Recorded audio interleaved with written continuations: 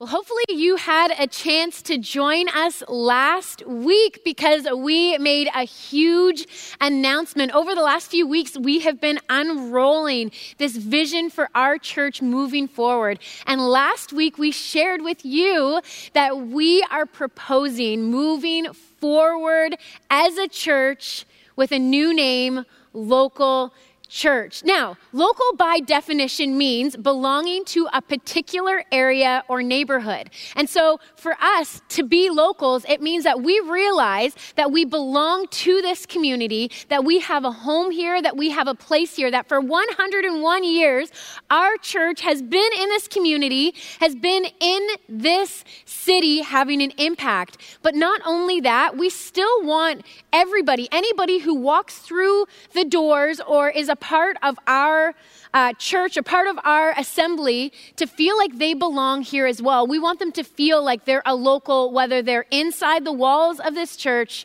or not. And so we are so excited to move forward as Local Church and what we're doing. Now, last week we shared with you this story from Scripture in Luke. And there's this lawyer, this like smart guy, and he's trying to, try and catch Jesus and figure out a way that he can stump him. And he's like, Jesus, like, how do I, get into heaven? How do I make sure that I have eternal life? And he's like, well, you know the drill, like, love the Lord your God and love your neighbor.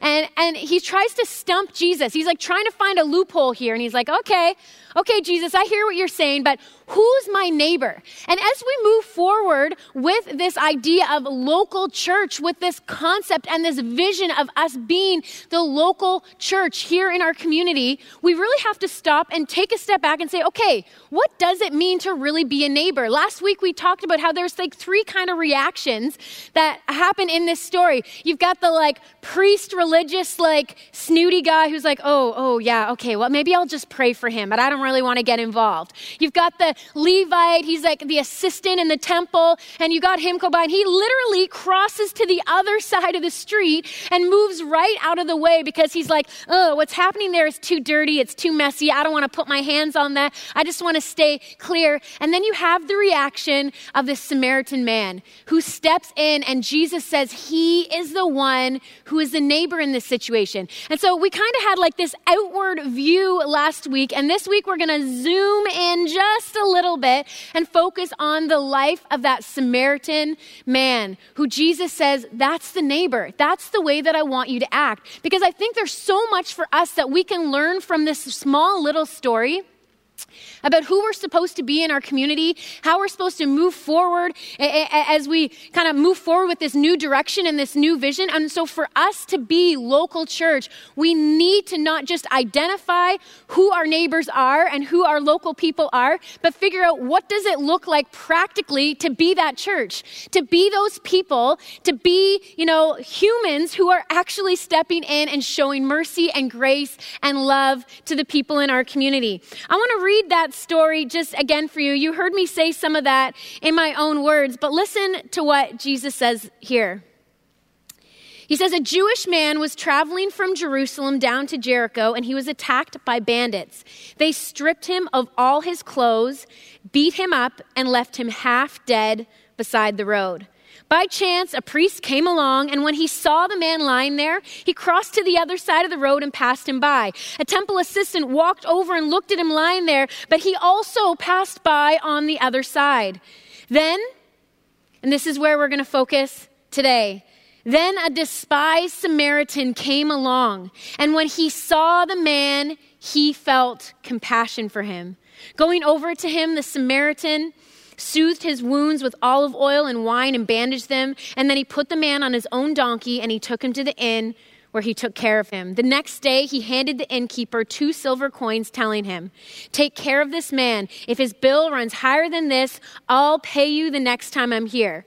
And Jesus says to the man who asked him, he says, now which of these 3 would you say was a neighbor to the man who was attacked by the bandits? Jesus asked. The man replied, the one who showed him mercy.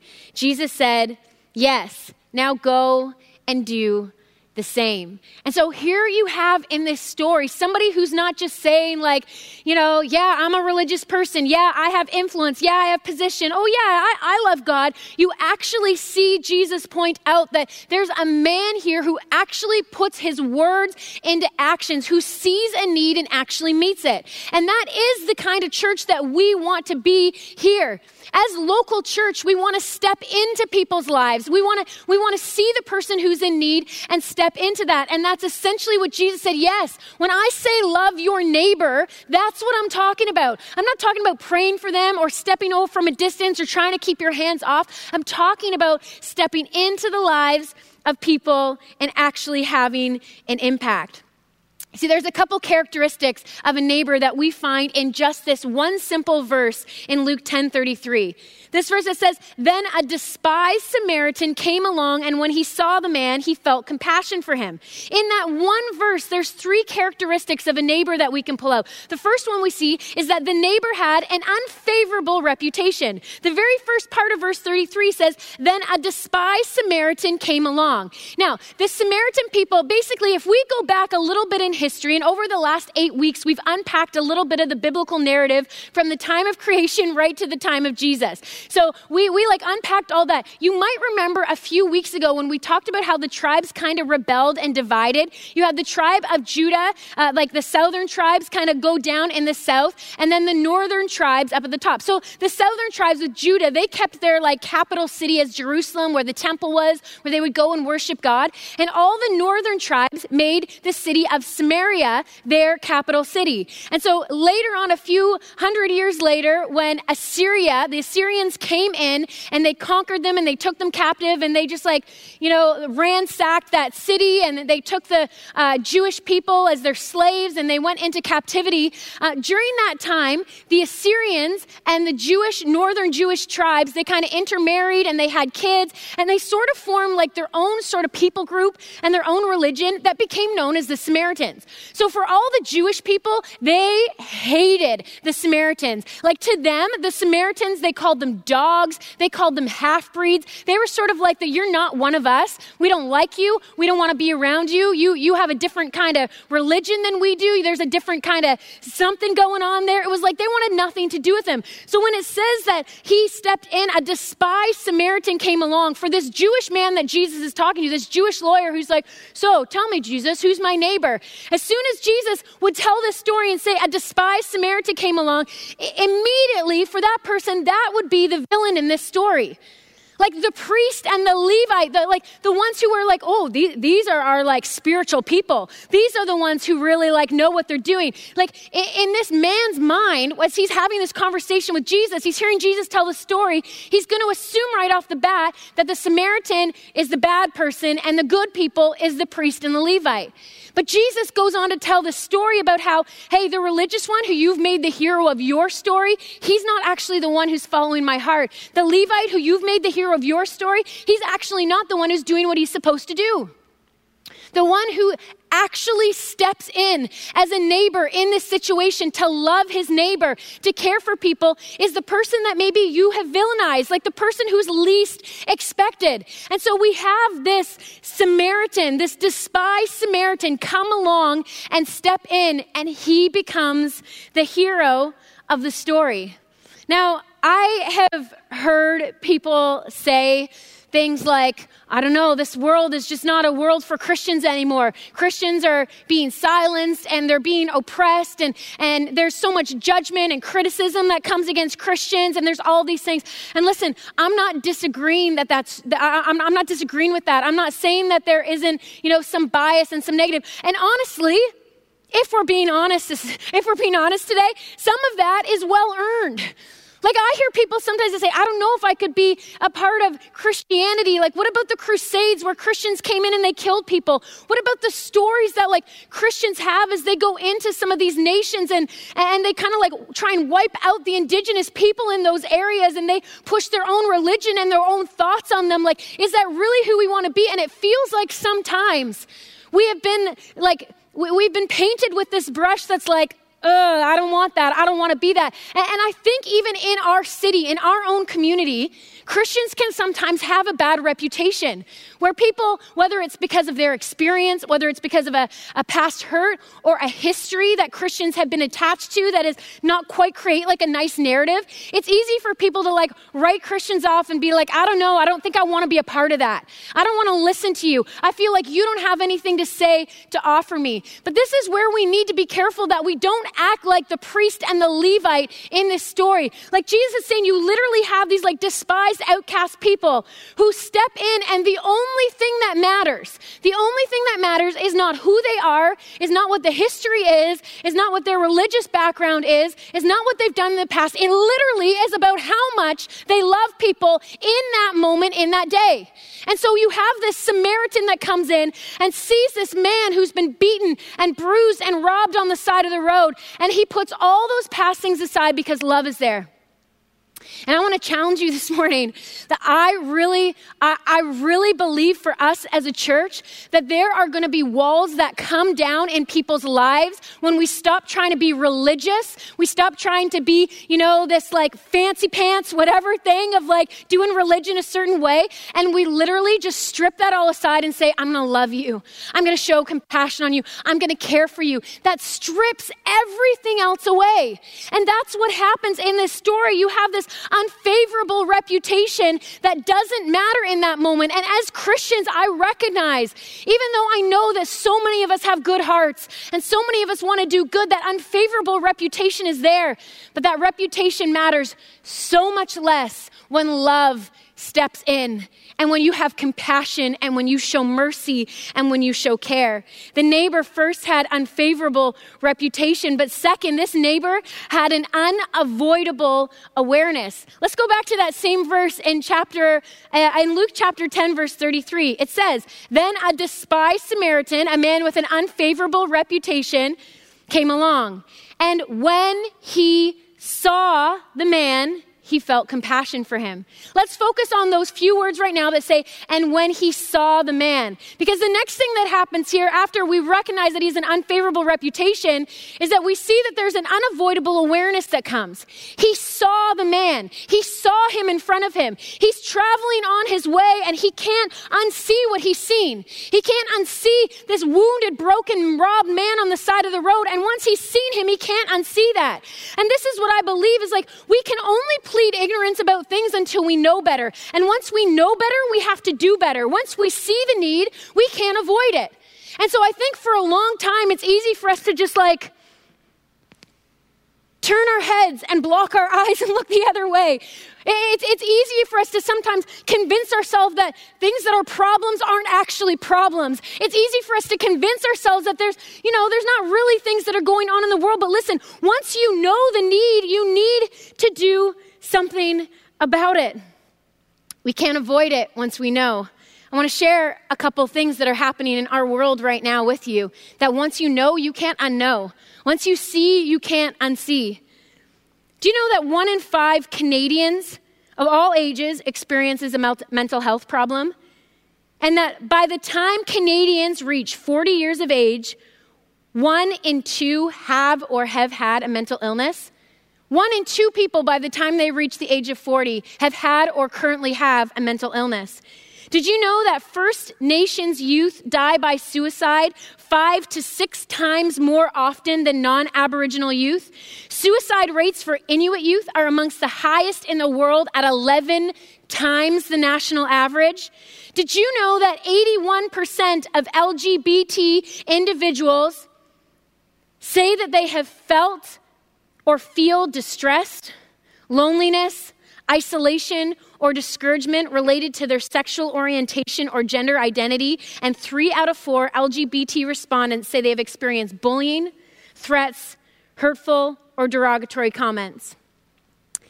LGBT youth who report having at least one loving adult were 40% less likely to report a suicide attempt in the past year. Do you hear that? If LGBT youth had one loving adult who actually cared about them and invested in their life, they're 40% less likely to commit suicide. In a 2019 study on racism, This is last year in Canada. In a 2019 study on racism, almost 50% of Canadians believe that it's okay and actually normal to have racist thoughts. 50% of Canadians last year said, it's normal, or it's okay, or at least normal to have racist thoughts. Statistics Canada reported that the number of police-reported hate crimes reached an all-time high in 2017, largely driven by incidents targeting Muslim, Jewish, and Black people here in Canada. Across Canada, Black people remained the most common targets of hate crimes based on race or ethnicity. Some 16% of all incidents involved Black victims. Now, before you start saying like, oh, come on, like I know that's been in the news right now, or I know there's been people talking about that, or I know people have said things here and there, but like this isn't a problem that we need to get involved in as the church. Listen, can I tell you something? That like once we see the need and we see the injustice and we see the pain and the hurt and the brokenness, we can't unsee that. So it's one thing if we want to turn a blind eye and be like, I just don't want to, it's just too hard to look at. It's too hard for me to handle. I don't know how to address that. That's one thing. But once we see it and we recognize that the need is there, we can't unsee it anymore.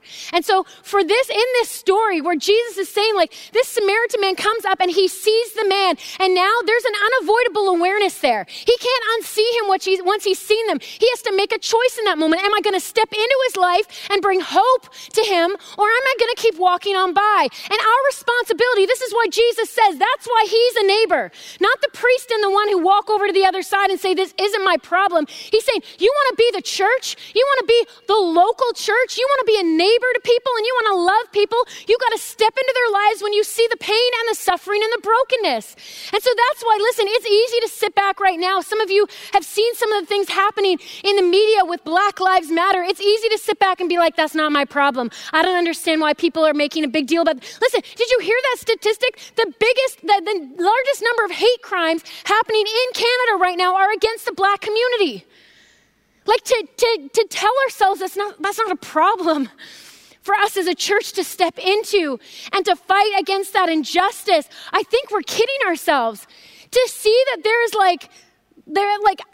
a ridiculous number of LGBT teenagers and young people and young adults who are tormented and who are just like literally feel like they can't live anymore because of the depression and the pain and the grief. Listen, I'm not talking right now about whether you're judging their actions, about whether you think what they're doing is right or wrong. I'm talking about the fact that they are broken, hurting humans who need someone to love them. I'm talking about our Indigenous community who for so long has seen Christians as the people who came in and stole their land, as the people who tried to wipe them out, as the people who tried to colonize them in a certain way. Listen, for us to step into their lives and say, listen, we're just here to love you and to show compassion on you. That's a totally different approach. That's who we want to be as a local church. For us to be locals, to belong to a particular community or a place, that's what it means. That's what it means to be local church. It means people who step into the lives of our neighbors and we say, I see you, I'm fighting for you, I'm with you. The neighbor had an unfavorable reputation, an unavoidable awareness, and an unbiased compassion. Luke chapter 10:33, you've already heard me read it. It says, then a despised Samaritan came along, and when he saw the man, he felt compassion for him. He felt compassion for him. He came along and he saw him and his heart went out to him. It doesn't say that he judged him, that he was like, I wonder why he deserved to get beaten up right there. I wonder if he would help me if I was in need. Would he fight for me if I was in need? Would he stand up for my? No. It says he came in and he saw him and he felt compassion for him. And Jesus is saying, that's what it means to be a neighbor. That's what it means to be a local. It's not stepping back and saying like, I don't like how you were doing that. Or what if it maybe should happen this way? Or I don't know, what the way that they're acting, that kind of lifestyle, Pastor Kim, is unbiblical. That's not what it's saying. It's not saying that you should judge them. It's not saying that you should nitpick and point fingers and try and figure out what in their life needs to change. It says that he felt compassion for him. And we're going to talk about this next week. Then he comes to his aid and he helps him. But first he needs to feel compassion, not because he's trying to change him, not because he's trying to convince him of something, not because he's ever done anything for him. He was a despised Samaritan, and he still stepped in to love people. Our job is to show compassion and love. Our job is not to judge and to correct. And my fear is that for far too long, we have been sitting in here in the safe walls of our church. And we've been in our little holy huddles, and we've been gathering around with each other, and we've just been saying, oh, the world is so dark. Oh, everything out there is so twisted. Oh my gosh, everything is just so messed up. Did you hear what this is? Did you see what people are doing out there? I don't want to be a part of that. I don't want to hear people talk like that. I don't want to do that. And we've been sitting here in our huddle trying to protect ourselves from this culture who's broken and hurting all around us. And Jesus is saying, like, you're kind of missing the point here. A neighbor isn't someone who steps over to the backside and goes over to the temple. The neighbor is the person who says, whoa, what's happening? What's happening? I might get blood on my clothes. I might be a little stinky. People might see me associating with someone who they think is kind of dirty.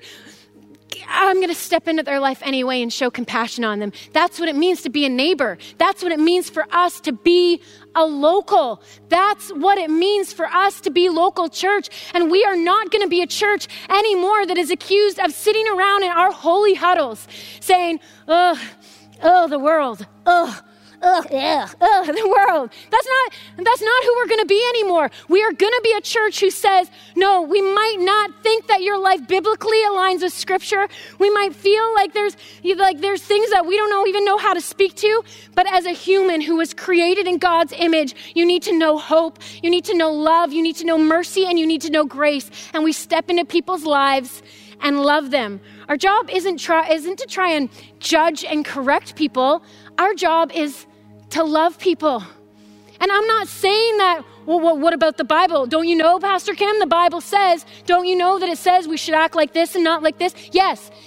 We as believers who have adopted this message, who have said, I'm choosing to follow Jesus. That's what it looks like for us to follow Jesus, to make sure our lives align with the heart of God. And that means we'll participate in some things and not others. But for people who have yet to experience the hope of the gospel, they don't know. And so why are we expecting them to figure that out first before we can step into their lives? I'm not even suggesting right now that we even need to go in them and say, listen, here's what the Bible says, so you need to clean this up so that you can get your life back. No, I'm suggesting that we step into people's lives and we love them. And we make them feel that there are people who are committing suicide that know that we're in their corner.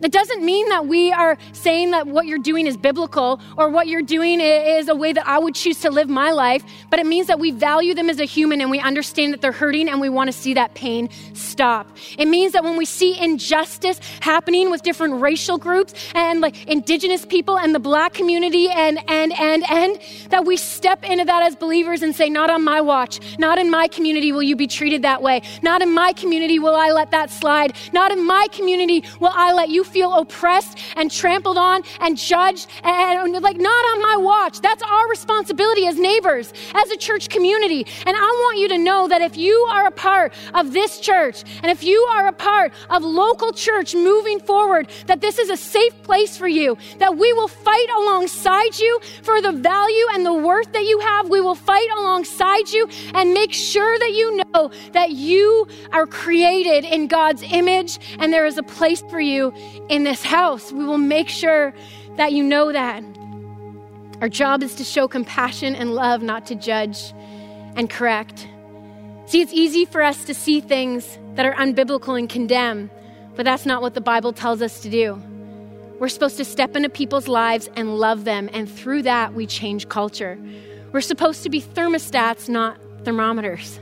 We're supposed to be the ones that are setting the temperature, not just saying, oh, it's pretty dark in here. Oh, it's pretty cold out there. Oh, no, we're supposed to step in with the love and the peace and the joy that we have within us and shift and change the culture. You want to see the world change? You want to see our city change? You want to see darkness flee? You want to see something in our community begin to get better? then that's our responsibility as people who've experienced hope.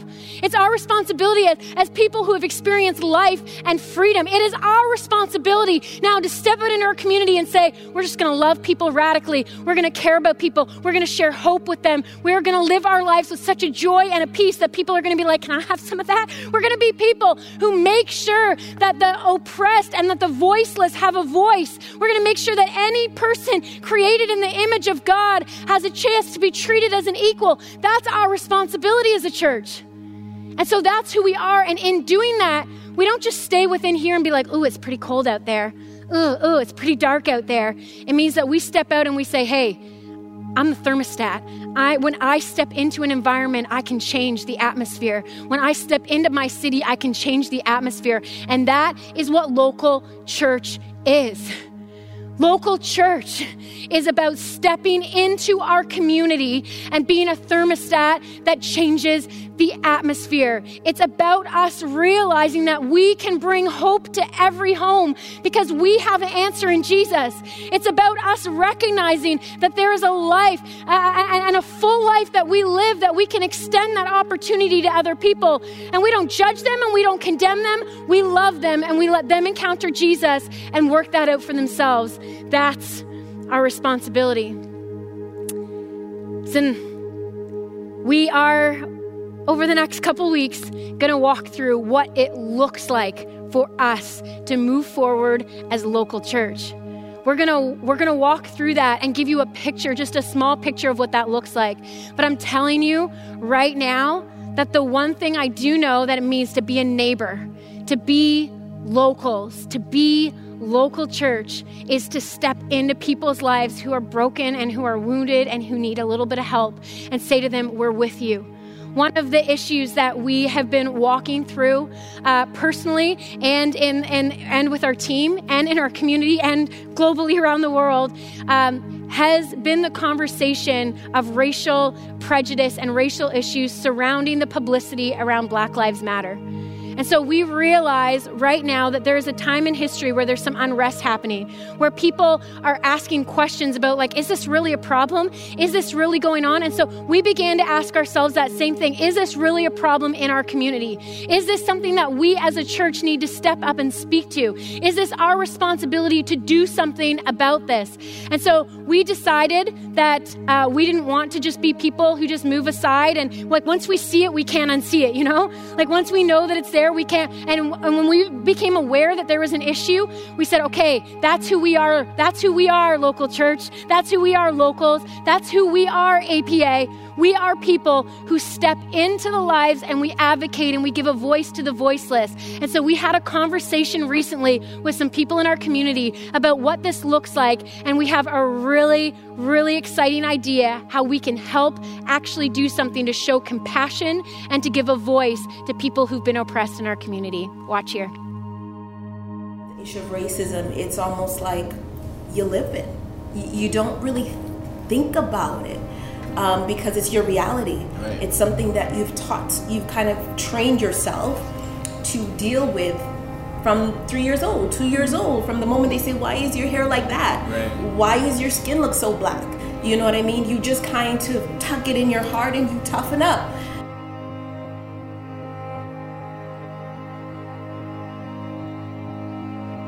With so much happening in the world right now with regards to like racial issues and Black Lives Matter, we just thought like now is the right time to have a conversation just about like here in our community, what is it like to live as a person of color? What does it look like for you to, you know, walk through racism or, you know, just different situations, even with your friends, your family, your community? What does that look like? And so before we kind of get started into that conversation, I know not everybody knows each other. So let's just introduce ourselves and maybe you can share a little bit about who you are and maybe your background a little bit and why this issue, this conversation about race is even important to you. Yeah, my name is Peter and 24. My family came to Canada I want to say 13 years ago from Congo. I think one experience that I was sharing with a friend yesterday was that like when I would come home from soccer practice really late, I knew like it wasn't even something that like I wanted to do, but like it was something like it was like an instinct inside of me where like I wouldn't want to put my hood up because it's late and I'm a black guy and I don't want to look scary. I would take my beats off because I don't want to look like, you know, like I can't, like I'm trying to scare anyone. So it's like, and I would walk home, try to look as harmless as possible in my own neighborhood. Awesome. My name is Amina, and I am actually a mother of 3 children, a single mother of 3. Been in Canada since I was 8 years old from Uganda. So yes, racism is something that I've experienced from the get-go. There's no teacher that my children, all of them, from my daycare teacher, that I haven't had this conversation with. Because why? I know it's going to happen. So all of their teachers, that's the question. I say, if there's ever any situation where you notice something that's not right based on skin color, somebody says something to me, let me know.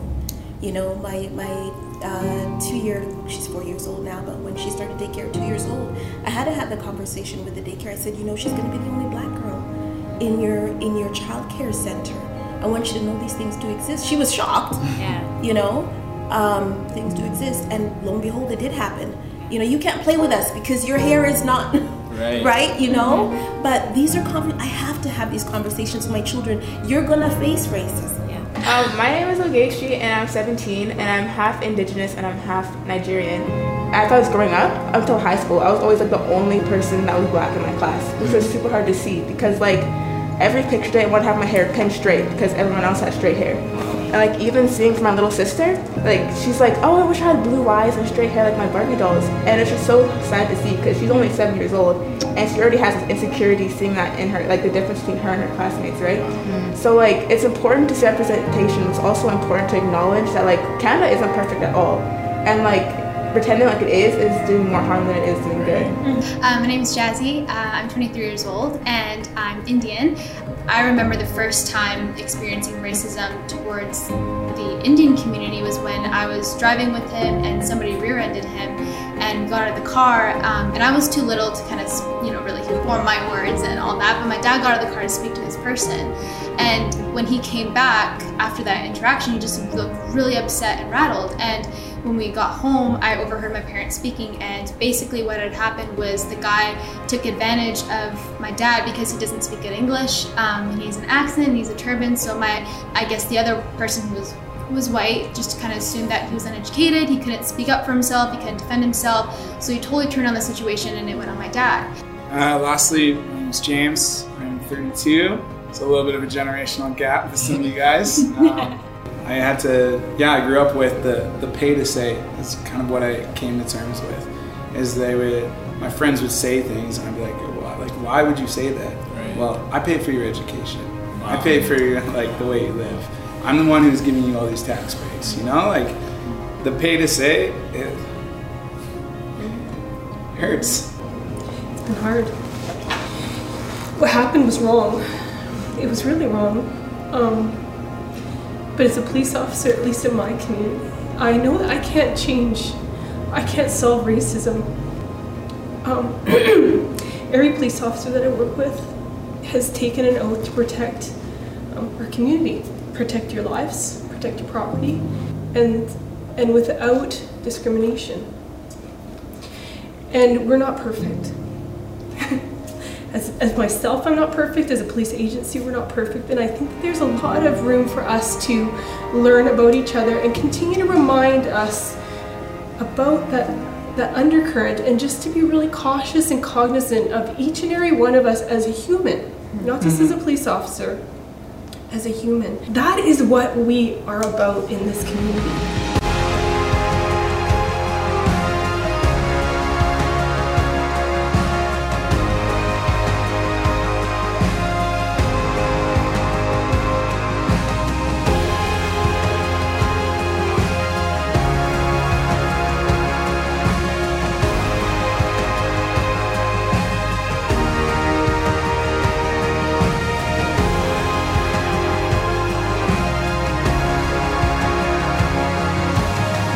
Darkness cannot drive out darkness. Only light can do that. Hate cannot drive out hate. Only love can do that. Let's bring the light. Let's bring the light. Let's bring the light. Let's bring the light. Let's bring the light.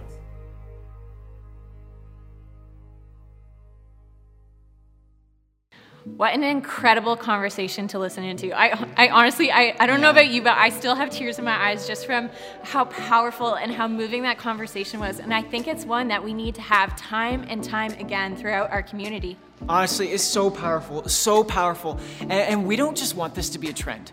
We actually want this to continue forever, and we want to show all people of color that we will always be with them. So let's bring the light.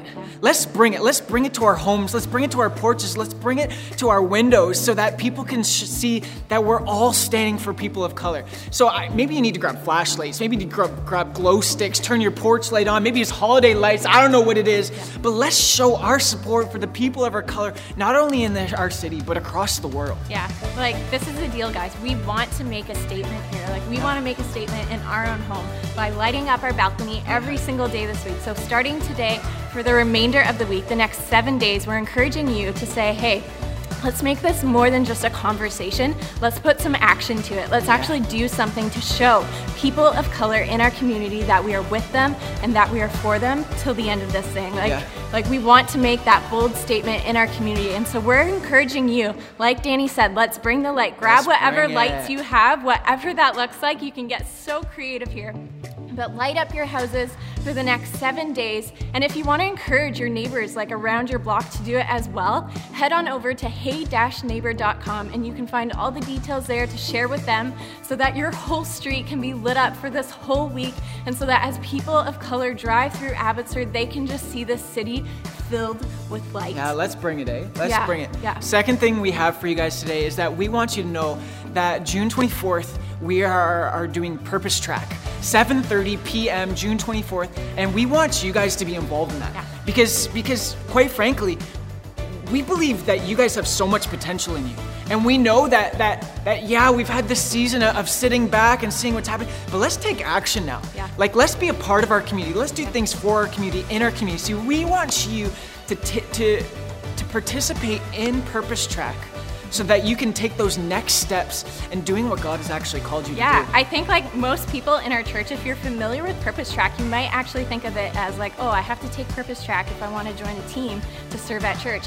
That's not the point of this. The point of Purpose Track is to say, listen, you have gifts, you have abilities. God has created you in a certain way so that you can make an impact in your community. We're not limited by the four walls of this building. We want to give you all the tools that you need so that you can go out and make a difference, even despite COVID and everything that is happening. So sign up on our website. It's going to be super fast. You're going to get all 3 sessions in 1 hour, so it's going to go by so fast. It's going to be so fun.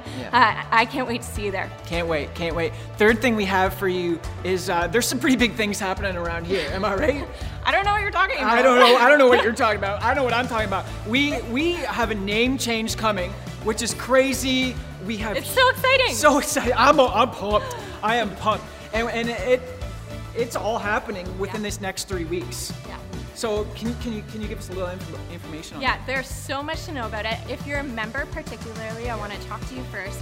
Check your emails, because in your emails has listed everything that you need to know, whether it's about all the details and regarding why we're changing the name, all the questions that you may have, information about our Heritage Hallway, and anyone can come to that Heritage Hallway, by the way. It starts this Saturday, so check on the website for all the details about that Heritage Hallway, as well as for the vote itself as well for members. Your email is going to have all the information that you need regarding that vote on July 5th. Yeah, make sure you tune into your emails, because it's so vital that you're just like a part of everything that's happening, because we just want you to just be informed. Yeah, and even if you're not a member and you want to know what's going on, why we're talking about a name change, you really need to listen to this whole local series. It is such a game changer for understanding the vision behind why we're changing the name here at Abbotsford Pentecostal Assembly, and how we envision our church moving forward as well. Yeah. So listen to that. We've got DVDs available if you can't access the internet as well.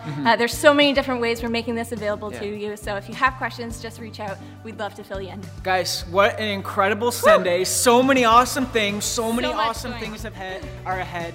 And we just want to say, have a great week. Happy Father's Day. See you guys later.